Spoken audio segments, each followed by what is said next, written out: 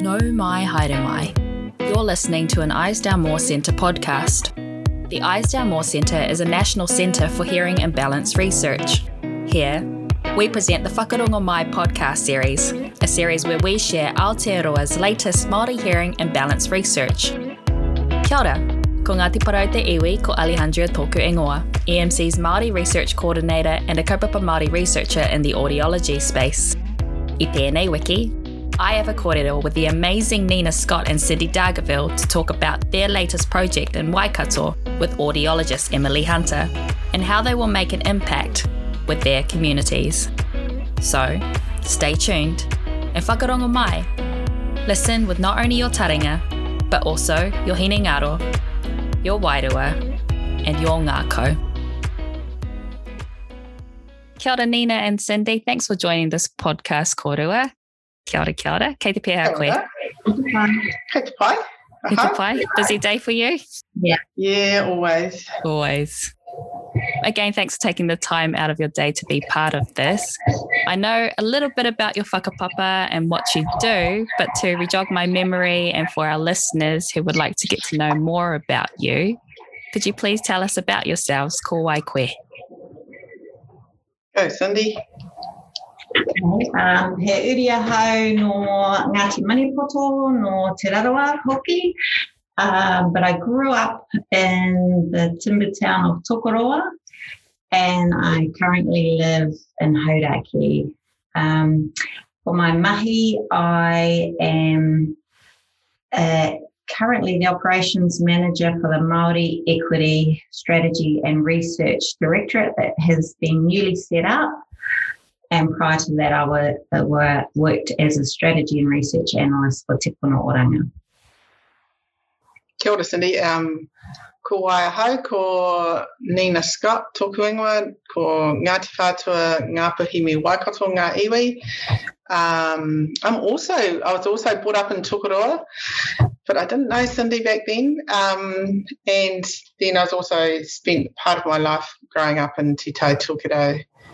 And my mahi, I'm a public health doctor and I am the director of the Māori Equity Strategy and Research Directorate with Cindy. Very, very cool. And to get to where you are now, for those that are interested in a similar career, I guess what were the reasons behind why you chose that particular mahi? Well, for me, it was purely about changing the system, and I just thought being a doctor, and then once I was a doctor, doing public health medicine was a way of changing the system, making it more responsive, less racist, more fair, and to actually improve health. Mauri ora. I guess for me, I started doing the grassroots youth work, hands-on stuff, and working in kaupapa Māori services. And then I found my special place working again within the system and working to change the system, because I think we have greater opportunities here to make a difference for Māori. So Nina and I worked really hard to work with the system to change it for the better for Māori, to improve health outcomes. Mm-hmm. And for you, was it quite straightforward to get to where you are now, or did you hit a lot of bumps? Because I know for me, those bumps even started at high school about choosing the wrong subjects or not feeling within the system. I felt quite out of place. Did you hit any of those bumps, and how did you overcome them? Nina here. Yeah, it's all been bumpy. It's just constant bumps. First of all, I was told that I couldn't be a doctor. I wanted to be a psychiatrist, and I was told I couldn't be because I couldn't be a doctor. I don't know why they thought I couldn't be a doctor, but there's just constant bumps. It's a bump a day, I reckon. But when you've got a goal, it's just pushing on through, really. Definitely. And if it's for the good of our people, you just keep going forward. Yeah. Yeah. I also think it takes a lot of strength to work within a system that doesn't respond well to Māori. So if you are a Māori working within a health system, you're a different kind of person who you are able to adapt, and you have to be resilient. Otherwise, you can't function and you can't do good for our people. Definitely. You have to have a lot of resilience in this space, yeah. So my love for kaupapa Māori research is expanding by the day, and you're also doing kaupapa Māori research as part of your mahi and studies. You recently received some funding from the Eisdale Moore Centre for a kaupapa Māori research project. Could you explain more about that rangahau, the purpose behind your rangahau, who else might be involved, and anything else you might like to add to that as well? Sure. The research came to us via Nina. Nina gets asked for lots of support by lots of different people. And the audiology service were wanting to had identified a gap, an equity gap in their service in terms of Māori whānau and their babies having poor access to their service and their early intervention service. And so they asked for our support. And we normally, with anything we do, we encourage services to hear the whānau voice. So I gave them some advice about how they could develop up the research. And then they asked if I would lead the research. And that's how I got involved, because I was actually wanting to do my master's thesis anyway. That sounds really, really awesome. Within that role, how do you think you can be supported?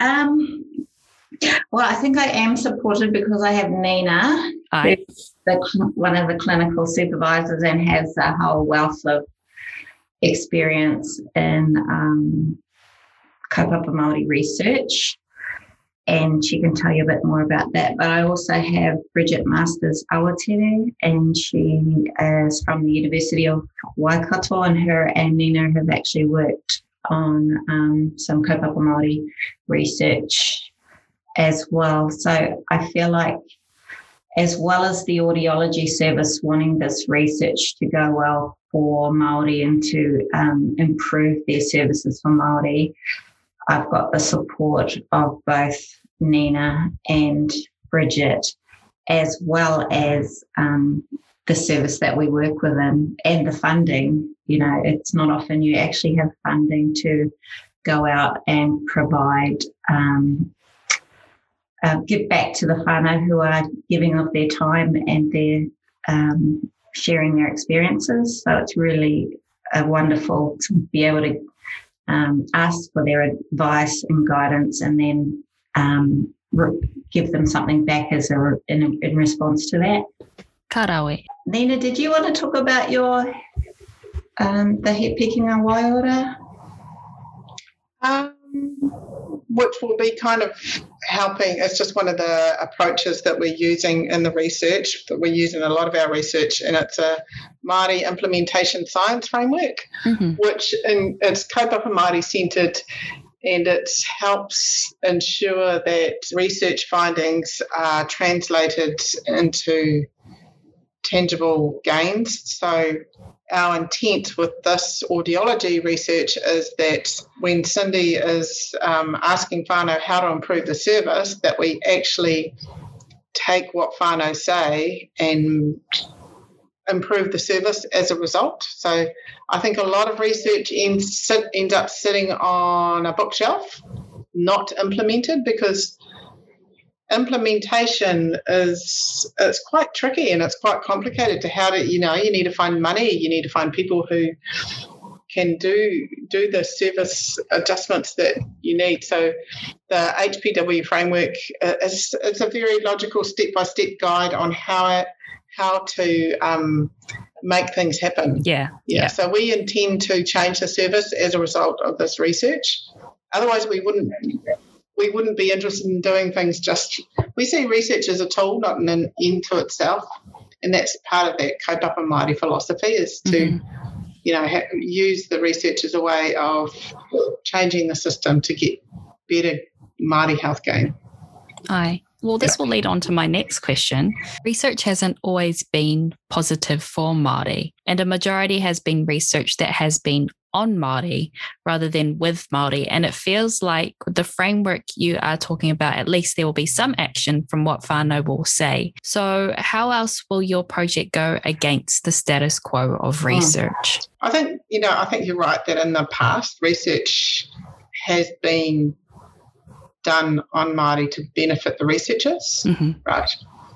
But there are protections in place nowadays. I'm not saying it doesn't happen, because it still does happen, but there's mechanisms in place. And a lot of Māori researchers are quite stretched because we are trying to make research safe. So we're on a lot of research review committees and ethics committees, and we're constantly reviewing non-Māori research and giving advice to make it safe. And on the next part, we're kind of trying to strengthen research that improves Māori health gain, and then doing our own kaupapa Māori research, which is all about focusing on Māori workforce development, getting our junior researchers through and into leadership roles, making sure that Māori participants are participating firstly in safe research, where they've informed consent, and where there's manaakitanga and people are looked after, and the research that actually leads to developing solutions that improves the way things are done, and co-design with whānau, and also contributes to Māori development and to use of te reo and tikanga in our institutions, and supporting Māori institutions to grow. And definitely, we have a right under the United Nations Declaration of Independence to develop our own solutions and deliver them through our own institutions, and that's really not happening out there very much. Aye. But we are obligated to kind of try and push that constantly. Tautoko. We also have at Waikato DHB a new structure, an equity governance group, which our team is part of, which allows us to influence at a higher level than we would normally be able to. And it's the collaboration of the three parts of the system working together to improve equity. And so because of that allows any action that the three directorates who are involved in it are wanting, it becomes enabled by the equity directors, the directors who are on this equity governance group, which has only just been established at the end of last year and the beginning of this year. So we actually feel like there's some power now in the work that we're doing across the system, because they've decided to work together with us. Yeah, equity is all about power, really. Yeah. Aye. And it's shifting that power to Indigenous knowledge systems. Yep. Kia ora. So I know we're wrapped for time. If you have one main point to share with our audience today, our listeners, about rangahau or any research that you do, whether it be for the ears, hearing, your heart, Aurora, what would it be and why is that important? You go, Cindy. You go, Nina. You're both too kind. I just think for organisations out there, we have a long way to go. And I think one thing that you can do, and that you should be doing anyway, is just to partner with Māori at multiple levels, and focus all of your efforts on improving your services for Māori. That's a good start, and share power and resources. Yeah, I mean our research is about the whānau voice, but it's in particular it's those whānau that aren't accessing the services, that aren't utilising the services as everybody else is. And that's the voice and information and experience we want to hear from, so that we can improve it for them and their whānau. So it doesn't have to be hard, you just have to decide to do it. Yeah. And I know you're very, very busy wahine, but for those who might like to get in contact with you, I guess about your mahi or the rangahau, someone may be interested in being a research partner with you, how can they get in contact with you? So I just think for some guidance, they can go to the www.hpwcommunity.com for He Piki Ngā Waiora framework. Right.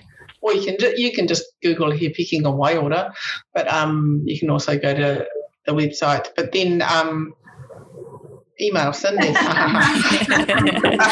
Nina's already stretched. Ngā mihi nui kia kōrua. Thank you for your time and sharing your brilliant mind. It's always a pleasure having a kōrero with you both. I wish you all the best for your rangahau as well as your mahi.